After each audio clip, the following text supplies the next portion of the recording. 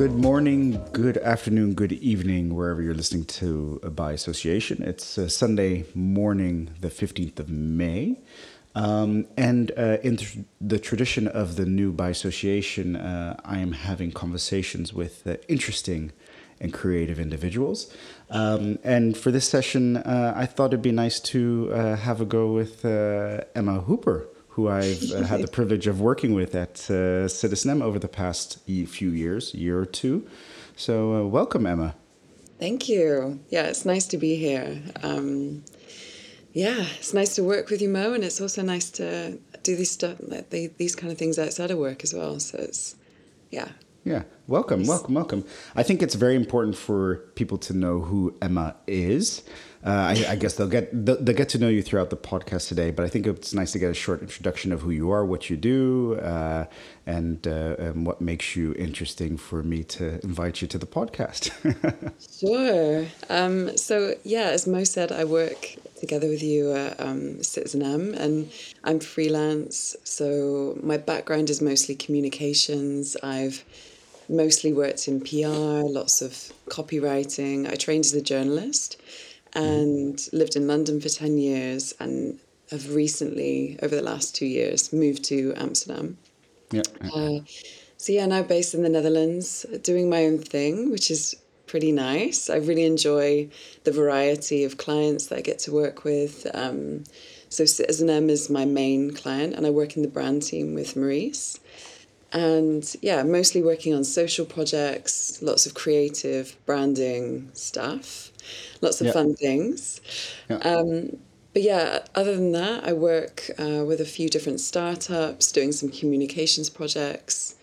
I do a bit of copywriting as well. And aside from that, I do a bit of sub-editing for the Sunday Times. So I'm doing all kinds of communications. Yeah. Creative communications, right? That's important. Basically, yeah. That's me. Oh, perfect. No, so I guess the difference between this show and previous shows with Ali and Saman would be that we're going to kind of review the past week and things that have happened and maybe touch upon some other subjects. And, if this plays out right and we can work out our timings, we'll try and do this a bit more often on a weekly or bi-weekly basis. So we'll see how that goes. Nice. So today we're definitely going to be talking about Elon and his ongoing Twitter drama. So we'll go into that. Another drama, which is Netflix, of course, is another piece that we're going to have a discussion about. The Met Gala that happened, I believe it was last week, but I think there's just so much news out of that. I really want to touch upon that and talk about, the Met Gala and certain elements of it from the past, present, and possibly future. We're also going to talk about Emma's love for a special person, Princess Diana, and I think that's just a beautiful subject to touch upon on the first podcast together. The Queen of Hearts, right? Yeah, was her Queen name? of my heart, I think. The Queen of your heart? Exactly. Or will be by the end of this. Will be. But I'd like to start by just saying, how's the week? This past week? Yeah, good. I know, we're working on some really exciting stuff at Citizen M. So I know you're going to LA next week, right? For the project. Yeah, correct. Super nice. We're working with some really interesting creative people, and that's what I really love about my job as well, is like the personal connections and the relationships that I can build through things that I'm working on. So that's been really nice. I came back from London on Tuesday. It's been beautiful weather here in Amsterdam. I feel like everything's opening up. I went to a couple of events last week, which has been quite fun. Very packed, So it's nice to see that the world is a bit more alive again, I think. Yeah. No, definitely. No. My past week, I would say, I was working on Citizen M together with you on these projects, getting prepped for my trip next week. It's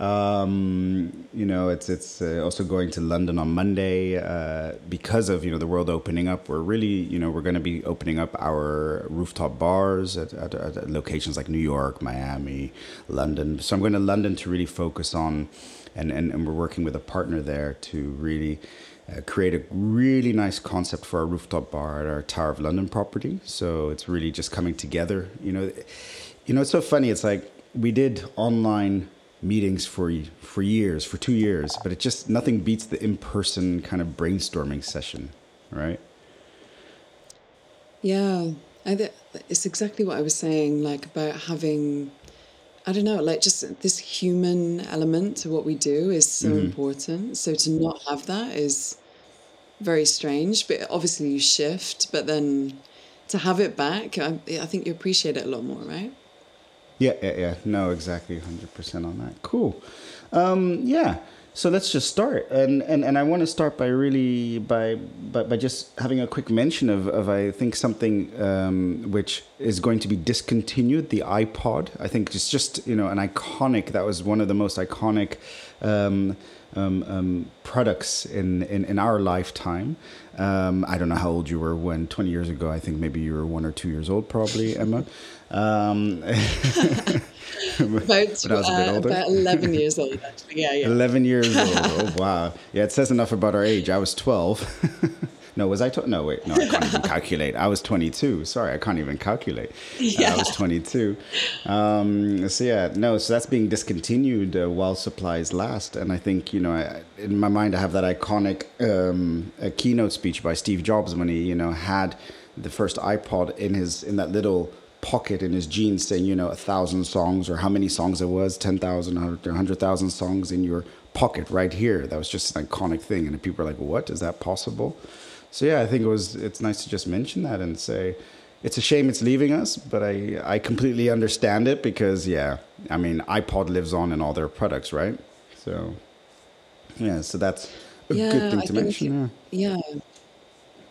I And mean, we were talking before about this briefly, and my first memories are very much like the iPod being affiliated with music videos, like 50 Cent, I remember had it. They've done tons of different collaborations and really made it quite a unique, almost like a fashion item as well. It's very customizable. And then now it's just totally been replaced by that phone, you know? There's yeah, no yeah, real yeah. reason to invest in anything further, I don't feel. But Yeah, I yeah, think, I, walking around with two devices in your hands yeah, isn't it really, feels very like 90s CD yeah, Discman scenario, right? yeah, It's yeah, yeah. exactly the same as And that. then a And flip phone in your other hand. yeah, exactly. Oh, Yeah, great. I think like times have moved on, although Yeah, it'll be an amazing thing to look back on. Can you imagine in yeah. years' time it'll be like I think I saw an article saying about how they were being put into museums already, like technology museums, which is quite Yeah, interesting. yeah. Yeah, and there Well, have it's been just so many types, right? There's like the yeah, yeah, thin white and tall one, then the huge chunky one, the first one that ever yeah, came out.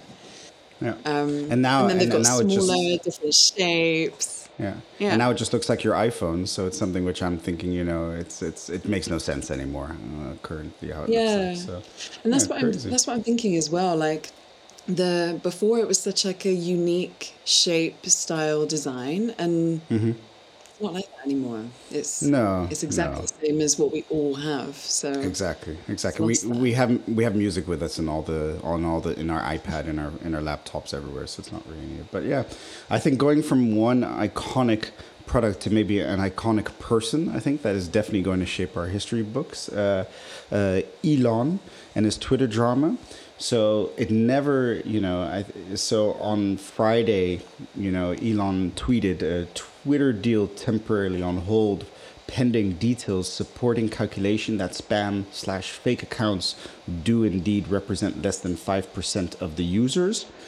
So that came out, but then he quickly said right after that, he came with the tweet, still committed to acquisition. So, to be clear that he's still going to be purchasing there. Then then yesterday, funny enough, he came with another tweet to find out my team will do random sample of 100 followers of at Twitter. I invite others to repeat the same process and see what they discover. And then an hour later, the bots are angry at being counted. So it's He's just playing kind a of just game, right? he's playing a game. He's I mean, playing a if game, I think.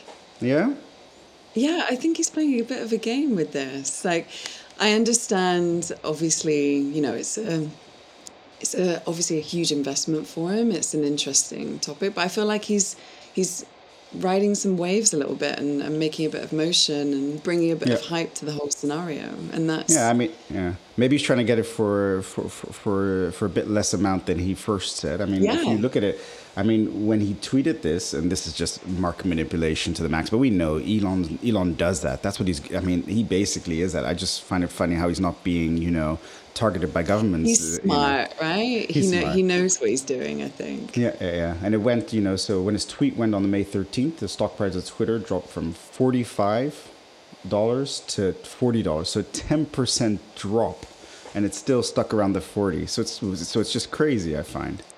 Yeah, But it's yeah. insane. It's crazy that someone has that much power over something so powerful itself. Like Twitter is such a huge media way of communicating, and I think that's obviously why he's looking into it. There's a lot of power that goes with that, but he's definitely flexing his power with this, I think, as well. Yeah. With And his what you're tweets, thinking, his decisions. yeah, what you're thinking, I mean, he's even now announced that, once he comes in power, Donald Trump is going to be allowed back on. It was a stupid idea to ban Donald Trump. And, I guess the question is Twitter, in your mind, a platform where everybody should be able to say what they want, or should it be because it's a difficult one, right? You talk about free speech on the one hand, but on the other hand, you don't want to insinuate hate, and the one Yeah. person might say Donald Trump wasn't doing that, whilst most of us do think so.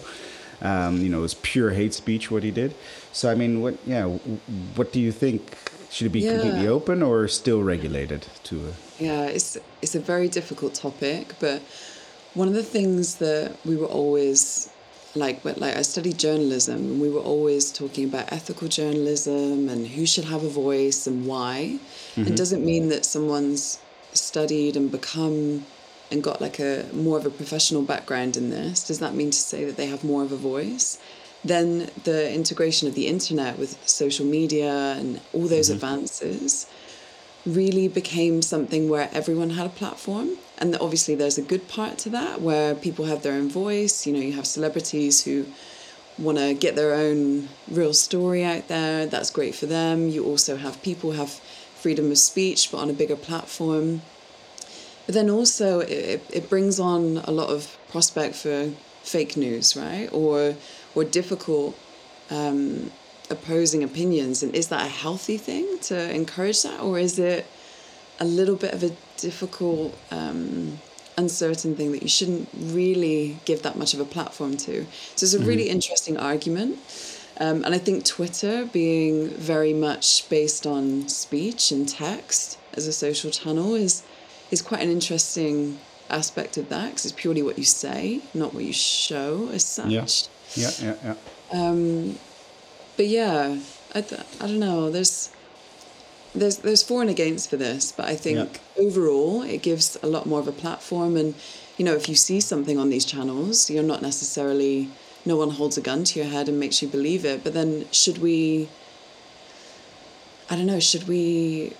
be subjected to that as individuals? And Yeah, I guess that's the difference. I mean, Twitter, you select who you follow. It depends kind of how they're going to change the algorithm, right? So I guess, if you take the likes of Donald Trump, that reaction of Twitter after the January 6th, was basically a reactive. It wasn't a proactive approach. It was a reactive approach. So for me, it was kind of like, yeah, it's great you're doing this now, but you should have done it maybe, years ago when he was already insinuating, putting people against each other. So for me, it was kind of like, it's great you threw him off, but, what's the use of it now, right? Because he's already done the damage. So for me, it's a case where, I think the likes of Facebook might be more dangerous than Twitter. And what I mean by that is Twitter, I can follow Donald Trump and I can see what he says, and therefore I can also still react to it, and I can still have those conversations with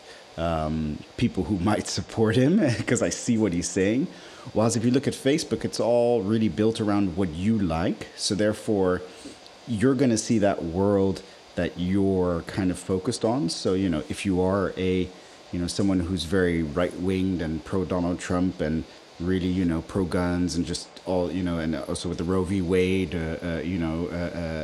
anti-abortion, whatever, that's the world you're going to see. But I don't see that. I don't see that person is going to be engulfed in that world, because my world, my Facebook world or whatever, my Instagram world is a completely different different world than that. So, I mean, allowing people to say what they want on Twitter, yeah, I mean, yeah, it's a choice you have to make. Are you going to make it completely open and say this is just basically a message board where everybody can say what they want? And yes, if you say certain things that are, racist or, yeah, then you get banned for X amount of time. But, if you just are saying your opinion, that isn't insinuate or doesn't, hold certain words or whatever, yeah, then I don't know. It's interesting. I just think Twitter was a bit late to the game by banning. I just, for me, it just was like, the damage was done already in a way. Yeah, I do agree. I definitely agree. But I think, yeah, it gives so many people a voice, but then don't we have that anyway? It's just on a larger scale, right? And a more Yeah. public, open scale. Well, you Like reach you more say, the people. damage was already done, right? Yeah. It was already there. Yeah. But yeah, it's interesting. And it also brings a lot of discussion around it as well, because when that happened, then it becomes a little bit more of a even further conversation, right? People are saying, wow, this authority of Twitter have taken this stance to Yeah.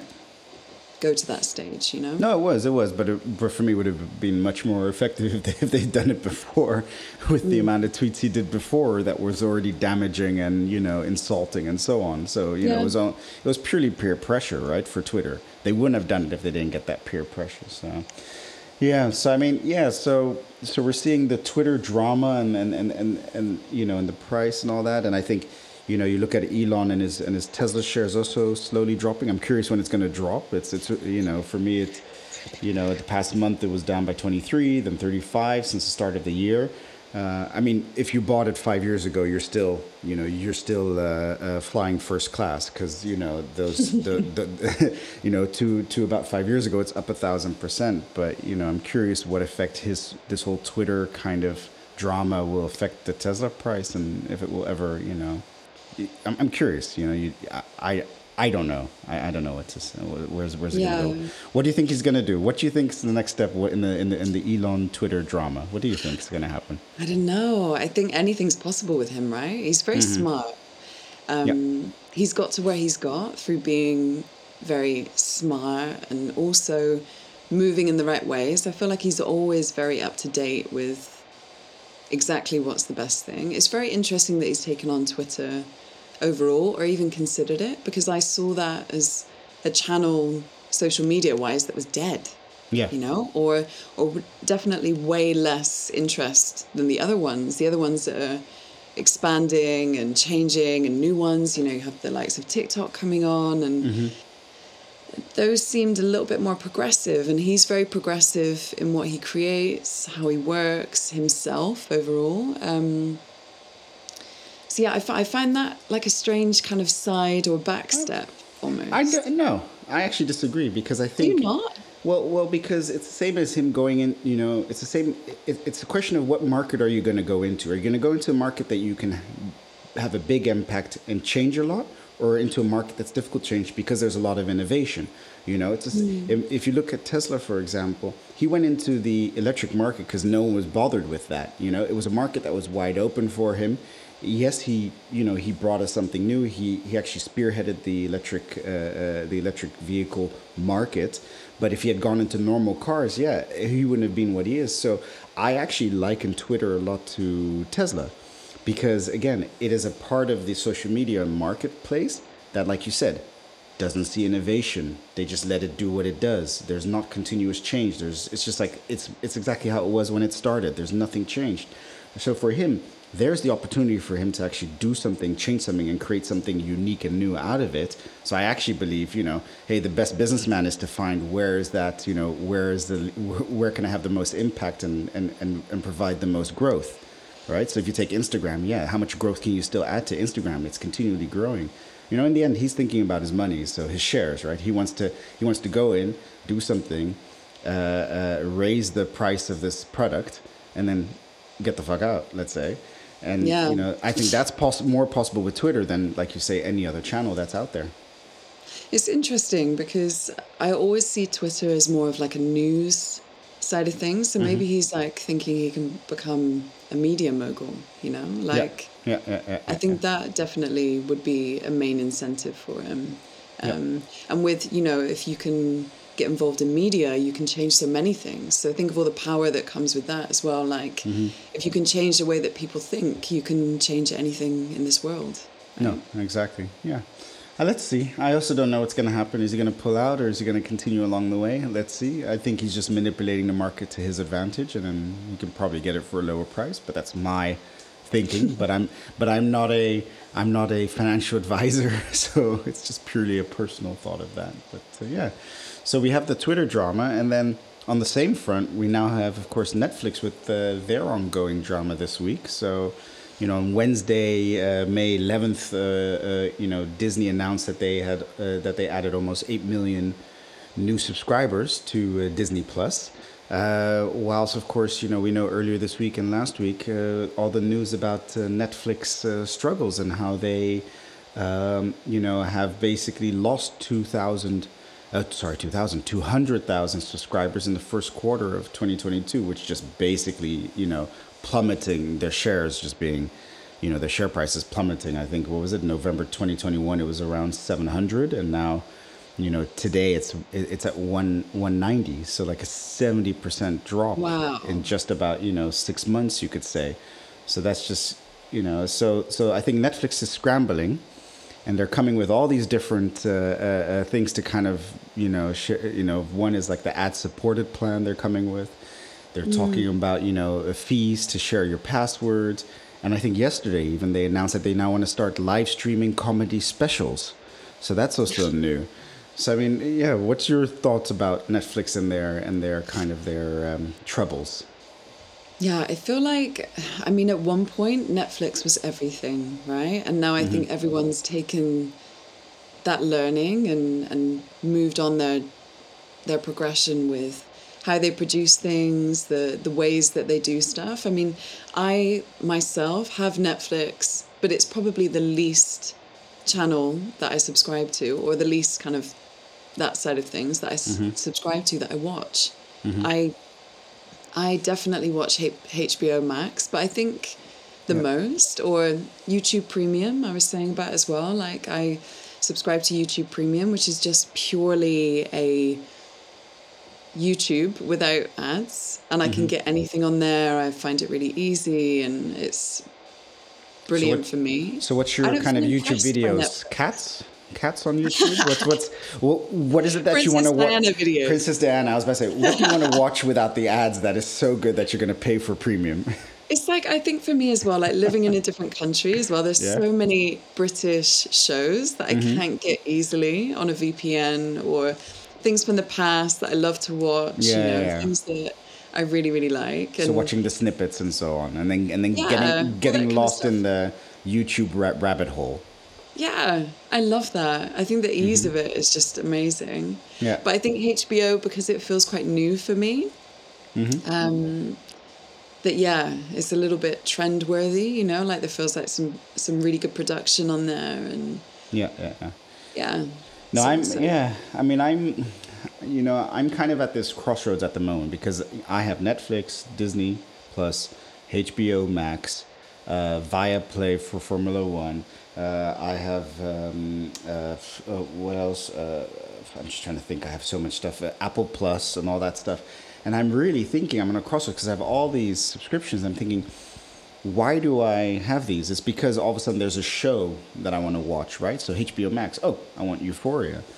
Okay, the price for HBO Max in Holland is not crazy. I think it's like I'm paying what, like three, yeah, four it's like euros two, per month or yeah, whatever. So it's 2 euros fine. So something. that I don't see. But the likes of Netflix being a 15 euro, I'm thinking actually maybe what I should do from now on is not focus on the streaming channel, but actually focus on what I want to watch, and then just get a month subscription and then cancel it again, right? Because you can cancel all these subscriptions anytime and you can start again. So I'm thinking like, once I finish watching Euphoria on HBO Max, I'm done with HBO Max, I'll cancel and then I'll start it up in a few months. And so I think now it's not necessarily the channel that is leading, but it's more about the shows that they bring. So Apple Plus, why did I want to watch that? Because I wanted to watch We Crash, which you still need to watch, which is Yeah, amazing, oh by my the way. God. That story I is Everyone was saying about this yesterday as well, and I was like, oh God, it's not just Maurice that's telling me to watch this. It's literally the entire world. It seems really great, actually, and apparently there's a podcast on it as Yes, well. so basically that was based on a podcast that was made. That's where the series was based on, and I have to say, yeah, I mean, yeah, by watching it, it just, I mean, that's the thing. So the question is, how much is fiction and reality? You don't know. I mean, I don't know. As long as I don't know Adam Newman and his wife, whatever the name, you know, I don't know them personally. I can't be judged, but I'll judge them from what I've seen on the Apple Plus series. And I'm just thinking, wow, they were like hustlers. They're just like, you know, how far a story can get you. Well, they can get you millions, even billions, right? I think, you know, he's left. Yeah. Well, I mean, maybe I shouldn't. I mean, do you know the full story of WeWork? I've got the gist, but no, I don't know the full story. Don't ruin it for me or anyone else. I was about to say about the ending, about how he left and what he all got, but it's just amazing. It's amazing to watch how someone for years can basically sell something purely through storytelling. Is in my viewpoint. It's like, yeah, of course there was the product there, but it was just continually, you know, it was bleeding money. But through his storytelling and his passion, you got people to continually believe in him and continue to invest in it. And you know, I think he's laughing straight to the bank right now. But you know, there are a lot of employers or employees who are, you know, who basically were promised shares and have nothing. I mean, that's the worst of it all. But you know, it's very interesting, that whole like that change from working in an office to going to a co-working space, and how much that was such a thing, you know, right at that point. It felt like a real opportunity that they took at the right time, definitely. I think now, though, I think things have changed a lot, right? Like work from home. Do we really want those co-working spaces? I don't know. Like I'm a Soho House member, and I probably work there once every 2 weeks. I think, you know, I'd much rather be at home, and I don't know if there's much of an appetite for it anymore. well, I think those spaces, and maybe it's, and funny enough, I'm saying those spaces because here in Holland we have we have kind of like, it's called Spaces, which is a WeWork-esque kind of space. It's about, you know, but the differentiation being, and that's also what WeWork also went into, to be honest, is actually providing spaces for startups, right? So I think if you're able to provide the right space and utilities for a startup that they can basically save on their rent and not have to pay the sky high rent, it could be in places like New York, LA, Amsterdam, London, and they aren't paying, you know, they're paying 1/3 or even lower than what they would pay if they would have to rent on their own. Yeah, I think that's still the win, right? You're still seeing a lot since the COVID started. You're seeing you know, when the pandemic hit us, so many startups were started, right? Because people were just at home, people had lost jobs, people started their own startups. And I think this is an opportunity to not focus on the individual freelancer, but to focus on the startup businesses and offer them spaces for their employees. Because yes, you know, we all want to come back. So I see that there's the opportunity still. Where that's going, yeah, we'll see. I mean, you know, WeWork has been very, very quiet. You know, they went public. I don't think I even remember. I heard when they pulled the IPO, but after that, I didn't ever hear when they went public. It's just like they just decided to go on the back burner. So now I think there'll still be a need for the spaces, more for startup culture, but not necessarily for individuals wanting a place to work, like yourself, a freelancer. Exactly. What's the difference between, you know, you have flexibility at home versus in a space like that, for sure. Yeah, that's true. Yeah. I agree. But just going back quickly to the to Netflix, what's your thoughts on the ad supported subscription? You think that's going to work? I think I wouldn't, you know, even if you sold that to me as a way cheaper subscription, I don't want ads anymore. Yeah. You know, like that's a reason why we don't watch live TV as much. I can't remember the last time I watched live TV. Yeah. No, I fully agree. Yeah, I don't think that will work for them. Are they definitely going to do this? Is this a thing? It's one of the things. Another part is also asking a fee for you to share your passwords. I really don't know how they're going to do that. That for me is just a weird one. I don't know. IP addresses, tracking, I don't know. Yeah. Weird though. Yeah. exactly. Because I think everyone does that, right? Every single person Not me. shares a password with a partner, a parent, everyone. Yeah, yeah, yeah. Who's not doing that? Yeah. It's a bit weird if you don't, No, exactly. No, so I'm very curious how they're going to do that because, if you share it with someone who uses an iPad to watch, how can you figure that out? Because that person's on the move. So, no, very Yeah. weird. And then and then the last question: favorite show on Netflix right now? If we were to stick on Netflix, I know you talked about HBO Max that you don't watch Netflix as much anymore. Not as much, no. The last thing I watched on Netflix, probably, that I really enjoyed. I really like the Abstract series that they do. Have you watched this? Yes, yeah, exactly. I think that's really well put together on different artists Yeah. and designers, and that's really, really interesting. I do Yeah. like the documentary style stuff they do. Good stuff. I also love Chef's Table, and that's on Netflix, right? Yeah, that's that was good. incredible production. Yeah. No, that was good. And then Yeah. and then Drive to Survive. Oh, Drive to Survive, yeah. Of course. Why did I forget? So that's also kind of a secret between us. I think Emma and myself were both fans of a certain driver, Lewis Hamilton. So Oh, he's the best. What a man. What a So- man, what emotion, what a Yeah. driver, everything. Love him. Yeah, you missed you told me you didn't watch the Miami Yeah. Formula One. That was a show. So basically, everything else but the whole race was a show. I mean, the winners, the first, second, and third place winners came out with NFL football helmets on. It was just crazy. It was kind of like, okay, where is this going? So that was quite weird. But no, but Hamilton, yeah, he's struggling this year, unfortunately. So Yeah, it's a shame. Our man's he's not up to scratch as much, but he's Well, done so much in his life and he's Yeah. achieved so many things. no, I think no. For me, he's more. I mean, look, he wants to get his eighth title probably and then retire. That's what he hoped to get this year, but the car isn't up to scratch. But he is busy with his career outside of Formula One. For me, he's maybe one, if not the only driver who has a career outside of Formula One. I can't think of any other driver at the moment in the field who has potential to be more than just a Formula One driver when they retire. I mean, Yeah, I mean, he's done so many amazing things. Like one of my favorite things that he did was at the Met Gala. Was it it was a little while ago now, but 2021, I think it was. I think, yeah, it must have been. He bought a table at the Met Gala, which is like, I mean, I know it's pocket change for him, but like $300,000 just for a table, $30,000 for a ticket. And he bought a table and tickets for upcoming Black designers. It's an incredible achievement for them to get there. It's incredible exposure. The networking opportunities are amazing for these people.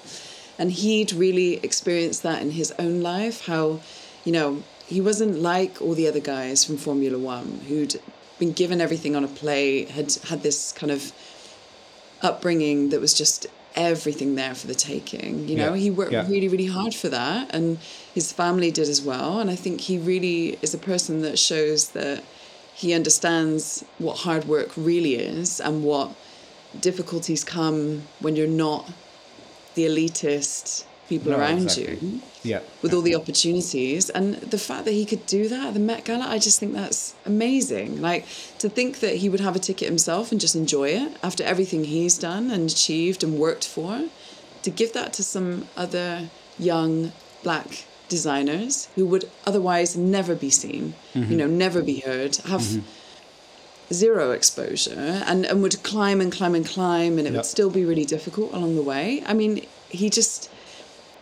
we love him, I know, but like I just can't get over these things that I hear when he does this stuff. I'm like, God, you're a mini Princess Diana, Lewis Hamilton. No, I mean, for me, for me, I was always a fan of him from the moment he started racing.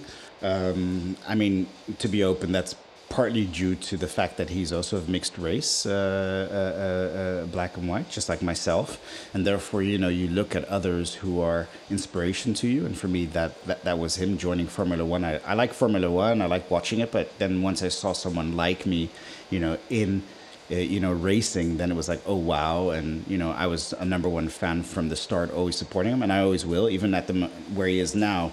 Here in Holland, for example, I have a lot of friends who are saying, "Why are you supporting him? You should support Max. You're Dutch." I'm like, I'm not going to change purely because there's a Dutch guy racing. I supported him. When he started. You better not. You better not. When he started 9 years ago, I started supporting him, and I will never stop because he's an inspiration to me, of someone of mixed race and of color, and also what he's done. He's the only reason Formula One did the whole no to racism and supporting, those things. I think that's purely him. He did all that, right? And he's also within Formula One still trying to break the gender and color barrier, in that elitist sport, which it is. And I think, I really look to him, and to me, he's also an inspiration of his creative mind. The fact that he can, on the Sunday race, for 2 hours and be in that mode, and then the next day he's busy thinking about fashion. I mean, that's a pure creative brain, is creativity to drive the car the way it is and the way you do it, and then the next day, busy with fashion and other things. And for me, that is just what he brought. Like you said, to the Met, what he did at the Met Gala, he didn't have to, right? And that's, I think, great with the Met Gala being a platform also for statements, right? I think we were talking about it previously about other, all these different statements that came about in the Met Gala. So, and you mentioned a few of them. Which ones were they again? At the Met Gala that you saw in the past that were great statements? Yeah, so, I mean, it's always been it's a very interesting platform again. And I suppose it kind of ties with how we were talking about Twitter and how that's like a big, huge platform where you can make it very newsworthy. You kind of condition what you say and how you say it. But this is very interesting with the Met Gala as well, because it's often seen, it's the first Monday in May. It's very like fashion, not low culture, but kind of lower tier focuses. So people are always, what designers dressed who was there, what do their bodies look like, who are they with, all these kind of like materialistic, not as impactful or societal interesting things. Yep. But actually a lot of people, and mostly of recent as well, have really used this as a platform to push their opinions or kind of challenge society on stuff that has been a very interesting talking topic, and give their view on it, or also encourage a lot of conversation around it, because they know that the Met Gala the next day is going to be the topic of conversation, whether it is about who wore who was there, who wasn't there, what happened, all those kind of typical things. Yeah. But there's been the themes that they have. So I think one year it was like a theme around Catholicism, which traditionally is, being a Catholic is, and most religions historically are against gay marriage or being gay entirely. Yeah. So yeah, it's been, when the theme was around that, it was very interesting because the actual theme was heavenly bodies, fashion, and the Catholic imagination. That was in 2018 at the Met. So that is a very interesting topic to interpret through what you wear and what you want to say through that. So it's been a very easy but interesting way of interpreting it. So Lena Waithe, I don't know if you know her. She's like I really like her. She's a producer, artist, writer, actor as well, actress. She went to that theme and wore almost like pretty much a Catholic Pope cloak, but with the gay pride flag all over it. So I just think that's a big, very interesting way of interpreting that theme. And then again, like obviously making people think about it, maybe making people talk about it based on what you wear without saying a word. You don't have to say anything. You know, that speaks for itself, which is really interesting. Yeah. And then there's also like there's been loads of things through time. So like Alexandra Cortez, now politician and activist, she wore that dress, this beautiful gown that over the back of it said "Tax the Rich," which was a very interesting way of showing a charity at the time that was up and coming and really trying to push through. A friend of hers, and I've been told that they've known each other for years, and they really support and help each other as women in whatever they're trying to achieve. Her name's Aurora. Yeah. And she's the designer of the dress, and she took on a charity that basically, 15% of the population are black. I thought more, but 15%. That's crazy. So this charity works to give 15% of shelf space, always at least 15% in shops and kind of allow that black community to have their space, right? Yeah. I was very shocked by that as well. 15%. I definitely didn't think that was right. That seems way too low. No, I think for the U.S. like 15%. I wouldn't think that either. I would think it was higher. So that's weird. Yeah. Yeah. But so this whole like tax the rich that's part of that charity. So that was her way of portraying and pushing that in the media. I mean, the media exposure and value that comes off the back of that is incredible. If you can get someone to speak about something based on what you've worn at this global event, everyone's going to be talking about it. Exactly. And I think looking at this year, I don't think there weren't as many, I would say, statement pieces. Funny enough, it was quite funny. It wasn't as the examples you give. I don't think this year a lot came forward. It was more about how people kind of misinterpreted the theme. I mean, for me,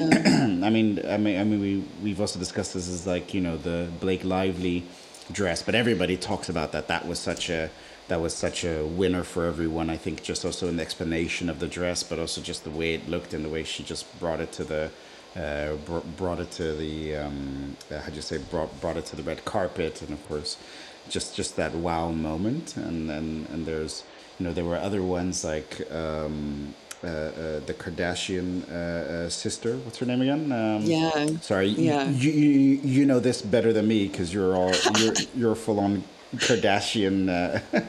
This is why I think Disney Plus is skyrocketed, because the Kardashians have gone on their mode. That's what it is. It's like it's everything. I'm a slave to that as well. Man. I used to hate all of that stuff, but I love the Kardashians now. I'm obsessed with it. They were the people that I was looking to at the Met Gala, thinking, I can't wait to see what they're wearing. And were you happy with it? Kim obviously wore the Marilyn Monroe dress, right? I wasn't a big fan of that. I was not a big fan of that. For me, it just didn't feel right. I don't know. It just didn't feel like she was trying to be Marilyn Monroe, and it just didn't work. It's just it just didn't work for me. I don't know why. It just didn't look right. Yeah, I mean, the theme was gilded glamour, right? Which I mean, it's very glamorous, but I feel like she could have done something so much more impressive rather than wear someone else's dress. Exactly. This whole interpreting a theme through something you create is quite nice. Not something that you use again from someone else, who's not even here now. And I get the whole impact that comes with wearing that dress, everything that happened in that dress. I think she sang Happy Birthday to the President in that dress. That's the exact one. Yeah. But I don't know. It just feels a little bit. It's not very creative, exciting, disruptive. It's just using someone else's from the past. She's doing it for the likes, if you want to put it that way, or for the for the press, and also what I understood is that they've also taken the original dress and kind of altered it, did some alterations to fit her. And I mean, really some historical piece like that to bring alterations. Again, I'm not a super fan of that, and No. yeah. So I think that was from my point, it was a miss. To be honest, I just don't know. It didn't work for me, and I think she even blonded her hair to even try and be a bit more Marilyn Monroe. Yeah. And then also her sister. I don't know, a baseball cap and a wedding gown. Kylie, a baseball cap and a wedding gown. Also not really as I'm It not a was super fan of Off-White, that. though. Off-White can get away with it, right? Off-White Can do whatever they want. But there were loads of memes that came out of, as like working on a brand, we were initially thinking, okay, Met Gala is one of our like meme opportunities, or like at least a talking topic. But there were some really harsh ones about Kylie with hers. Like people were saying it looked like no wonder you were jilted in that wedding gown, like baseball cap. It was very strange, but it was also very Off-White, and I think.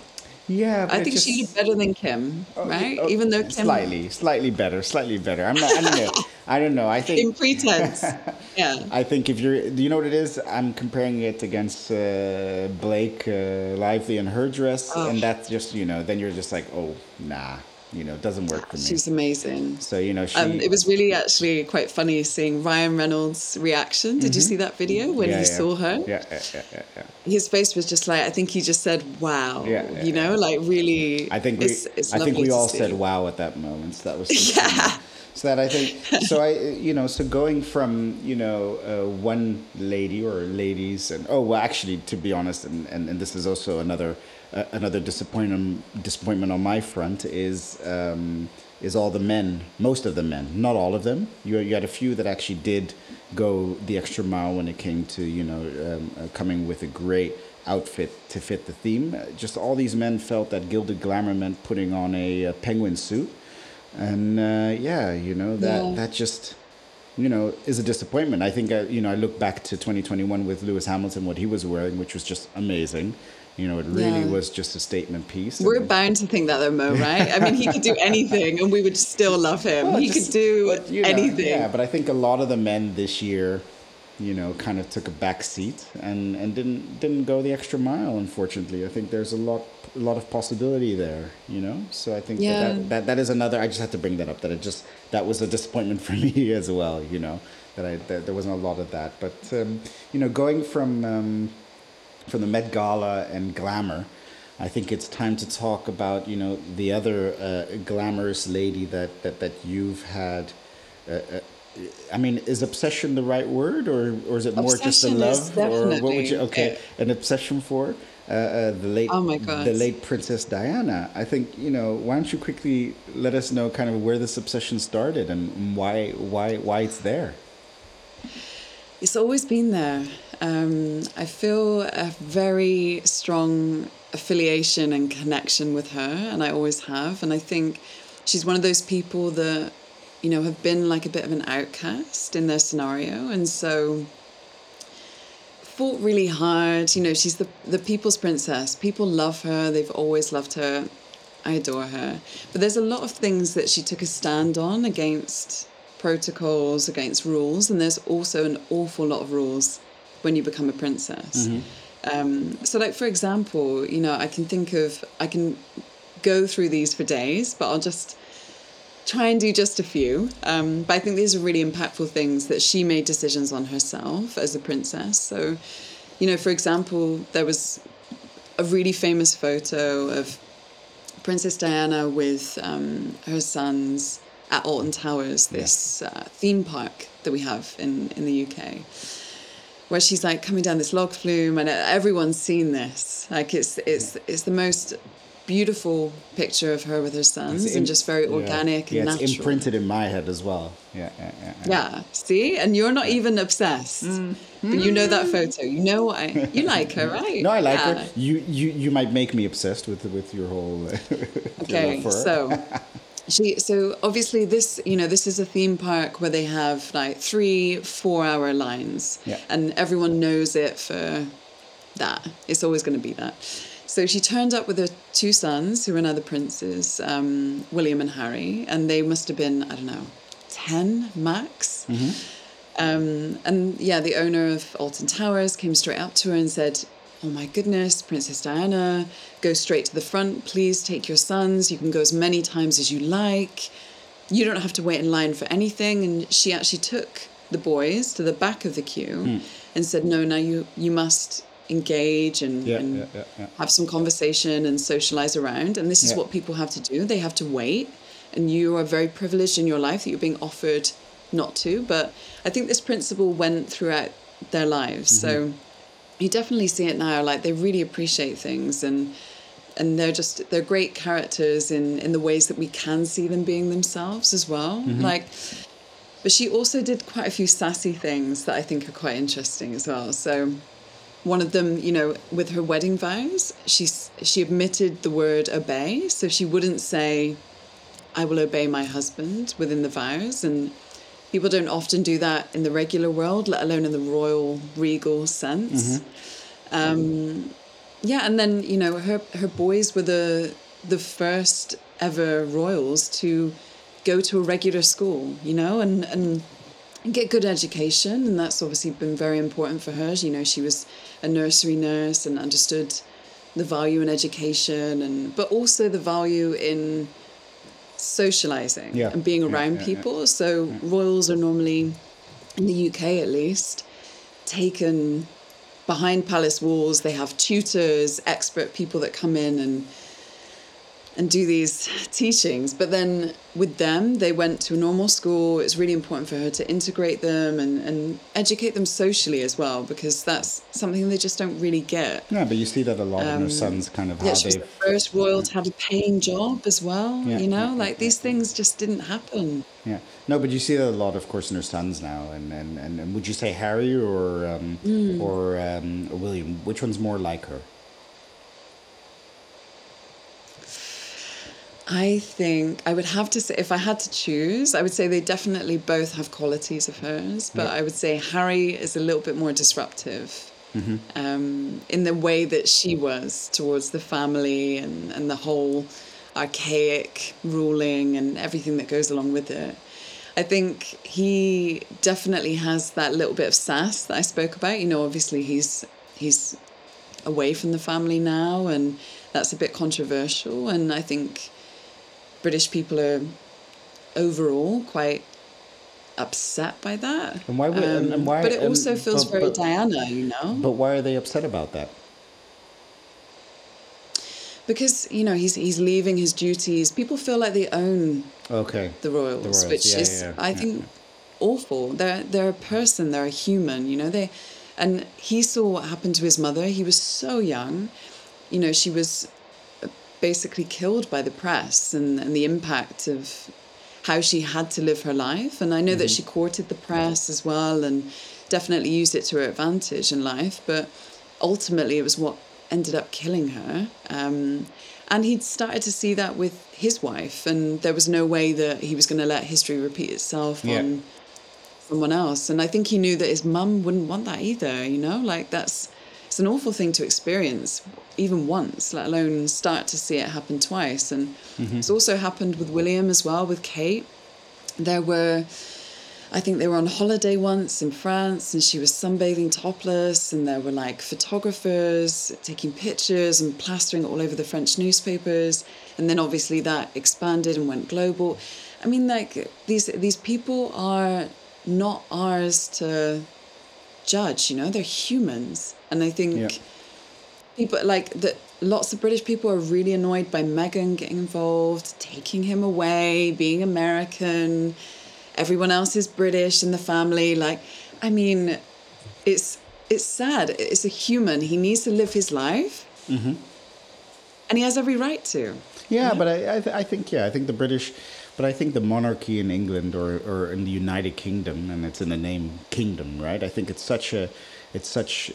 so much more of value and importance than, I mean, if I compare it to here in Holland with our royal family, I mean, the king hasn't had such low ratings ever. It's because he kind of was going off on vacation during COVID when no one could, but that, people weren't happy about that. But the Dutch are very, the But Dutch. that happened in the UK as well. Yeah. I mean, the Dutch are not, the Dutch are not your friends when it comes to stuff like that. We do things that they're not allowed.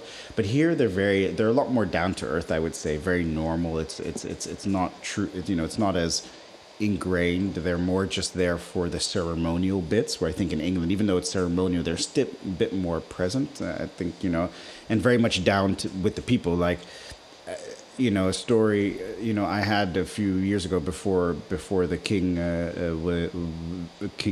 Willem married Maxima.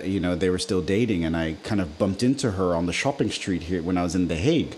And I was It's crazy that can happen. I was with my head down, and then all of a sudden I was like, oh, I almost bumped into these group of ladies, and they were just laughing, like, oh, sorry, no, sorry, and they just passed by. And then I just like, wait a minute, I know her. And you're like, wait a minute, from TV.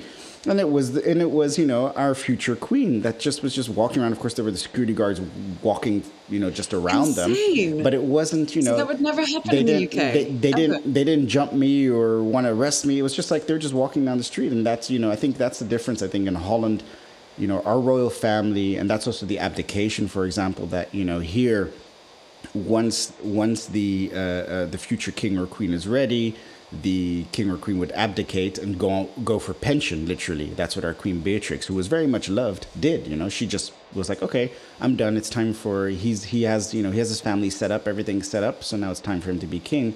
Whilst in England now, it's still Queen Elizabeth, who unfortunately missed the thing in the Parliament this week, but she did make it to see her horses gallop on Friday, so she did make that. A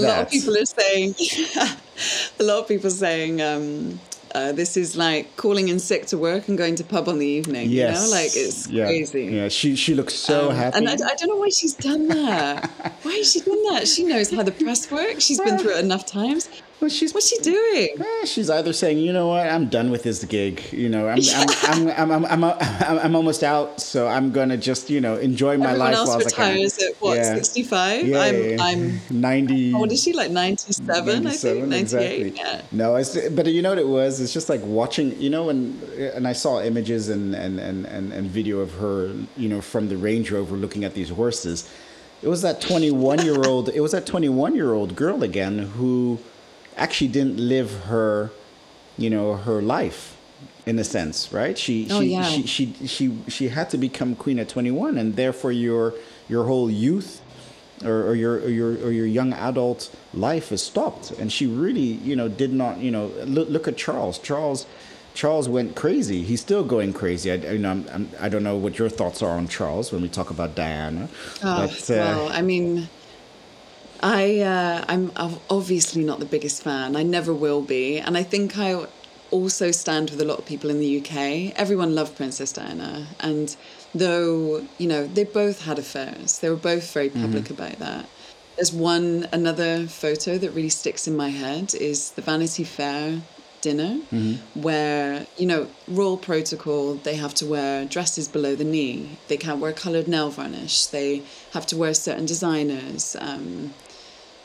Everything has to be just so. And some of the rules don't even make sense. Like they have to wear, if they wear full black, then that's only for a funeral. They always have to have a colour implemented to their outfit. All these kind of strange rules that are very constricting and keep you in a box, So this Vanity Fair dinner, Charles had announced that he'd been having an affair with Camilla, who he's now married to.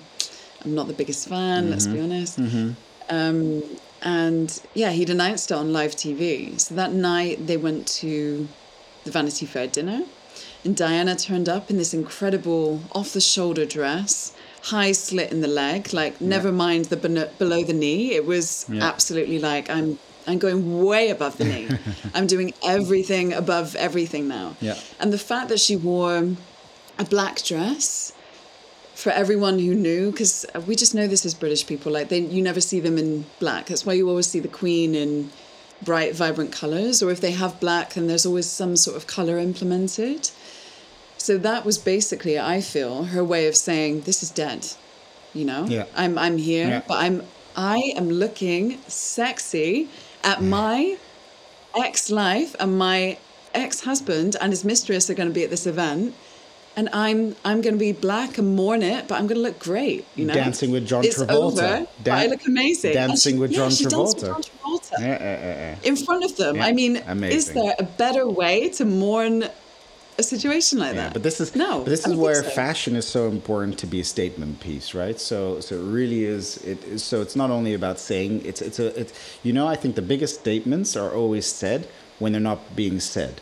When it's more in how you carry yourself or how you show yourself. That is the biggest statement because you're not saying it. So it's kind of like I'm not gonna stoop to your level, but I am gonna say something, and I'm gonna do it in a way that's gonna be even more impactful. And that's what she did, and that's Yeah. That's I mean, if you have to tell someone that you are something, that's usually because you aren't. Yeah.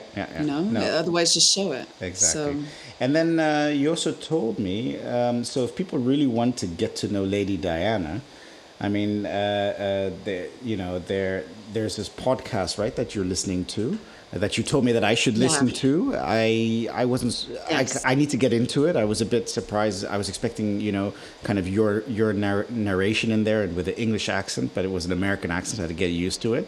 But there's this podcast when Diana met, and it's from CNN, and it's on Spotify and all other channels. But it's amazing. Why should we listen to it?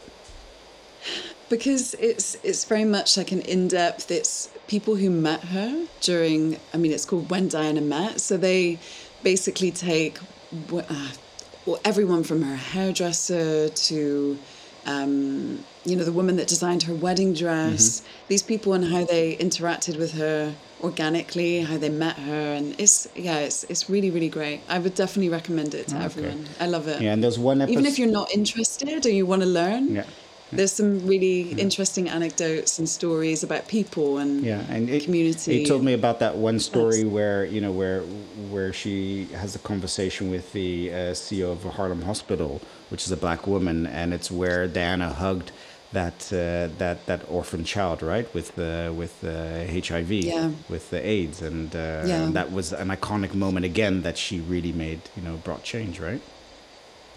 Yeah, this is amazing. Like throughout this podcast, they talk quite deeply about how a lot of black culture and how people see and are seen within that community, how they felt really affiliated with Princess Diana, because in the podcast, they speak to people who knew her really well, like I was saying, her hairdresser, her designer, all that kind of stuff. But then they also speak to people like myself who are a bit obsessed, who hadn't met her, But this woman, I think it's in the episode The People, and When Diana Met the People, is that episode. She speaks about how, in black culture, you would, particularly in black culture, I think my parents kind of had a side of this as well, but you have aunties who are not your aunties. They're not blood aunties, right? Exactly. But they're very close female figures in the family, right? Yeah, no, exactly. No, I have the same. Growing up in Nigeria, it was exactly the same. Yeah, for sure.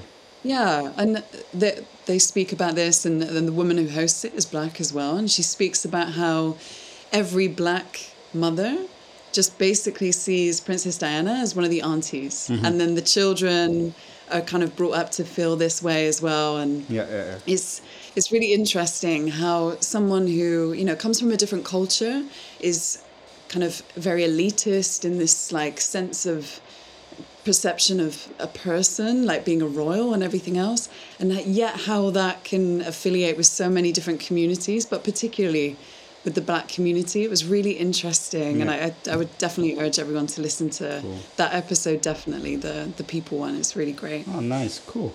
No, I'm gonna listen to it. I've also heard about the hashtag FUCC, which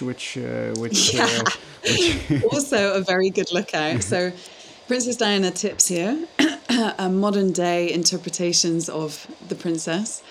There's a Instagram account called Lady Di Revenge Looks, and it's incredible. It's just I mean, the Vanity Fair one is just tip of the iceberg. There's so many great outfits, and she does fantastic captions.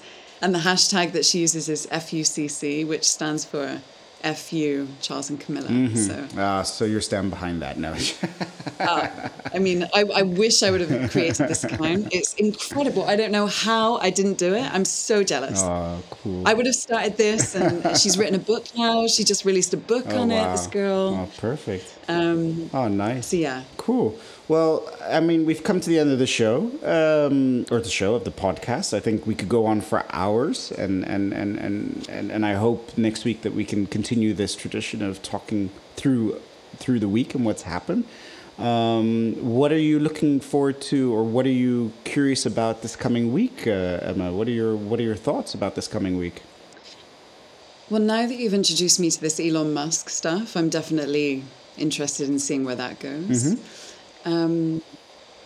Yeah, and I think Eurovision happened yesterday, right? Yeah, Let's see if there was anything interesting from that. Yeah.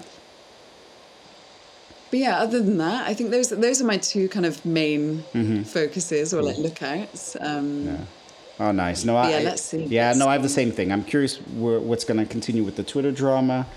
I mean, the Eurovision happened last night. Ukraine won, which maybe we can discuss that. Maybe we can discuss next week about why did they actually win. That'll be interesting. Yeah. Yes, maybe we should just delve into it and have a discussion next week about this and our thoughts behind that. I mean, very quickly, they won. Yeah, I mean, it's a statement, like we said, it's a statement piece more than. No, but thank you very much. I hope you enjoyed this podcast and enjoyed co-hosting it as well. No, I loved it. Thank you so much. It's nice because this is the first time that I've done anything like this, and I love this conversation. I'm a communications consultant, right? Perfect. So this is communicating at its best. So this is very nice for me. Perfect. Thank you. No worries. No, thanks a lot. And let's try and keep this up for the coming weeks. So everyone listening, thanks a lot for joining this episode. I hope you enjoyed it, and we shall speak to you, or we shall have conversations over the weeks that you'll listen to. So thank you very much all for listening. Thank you. Thanks.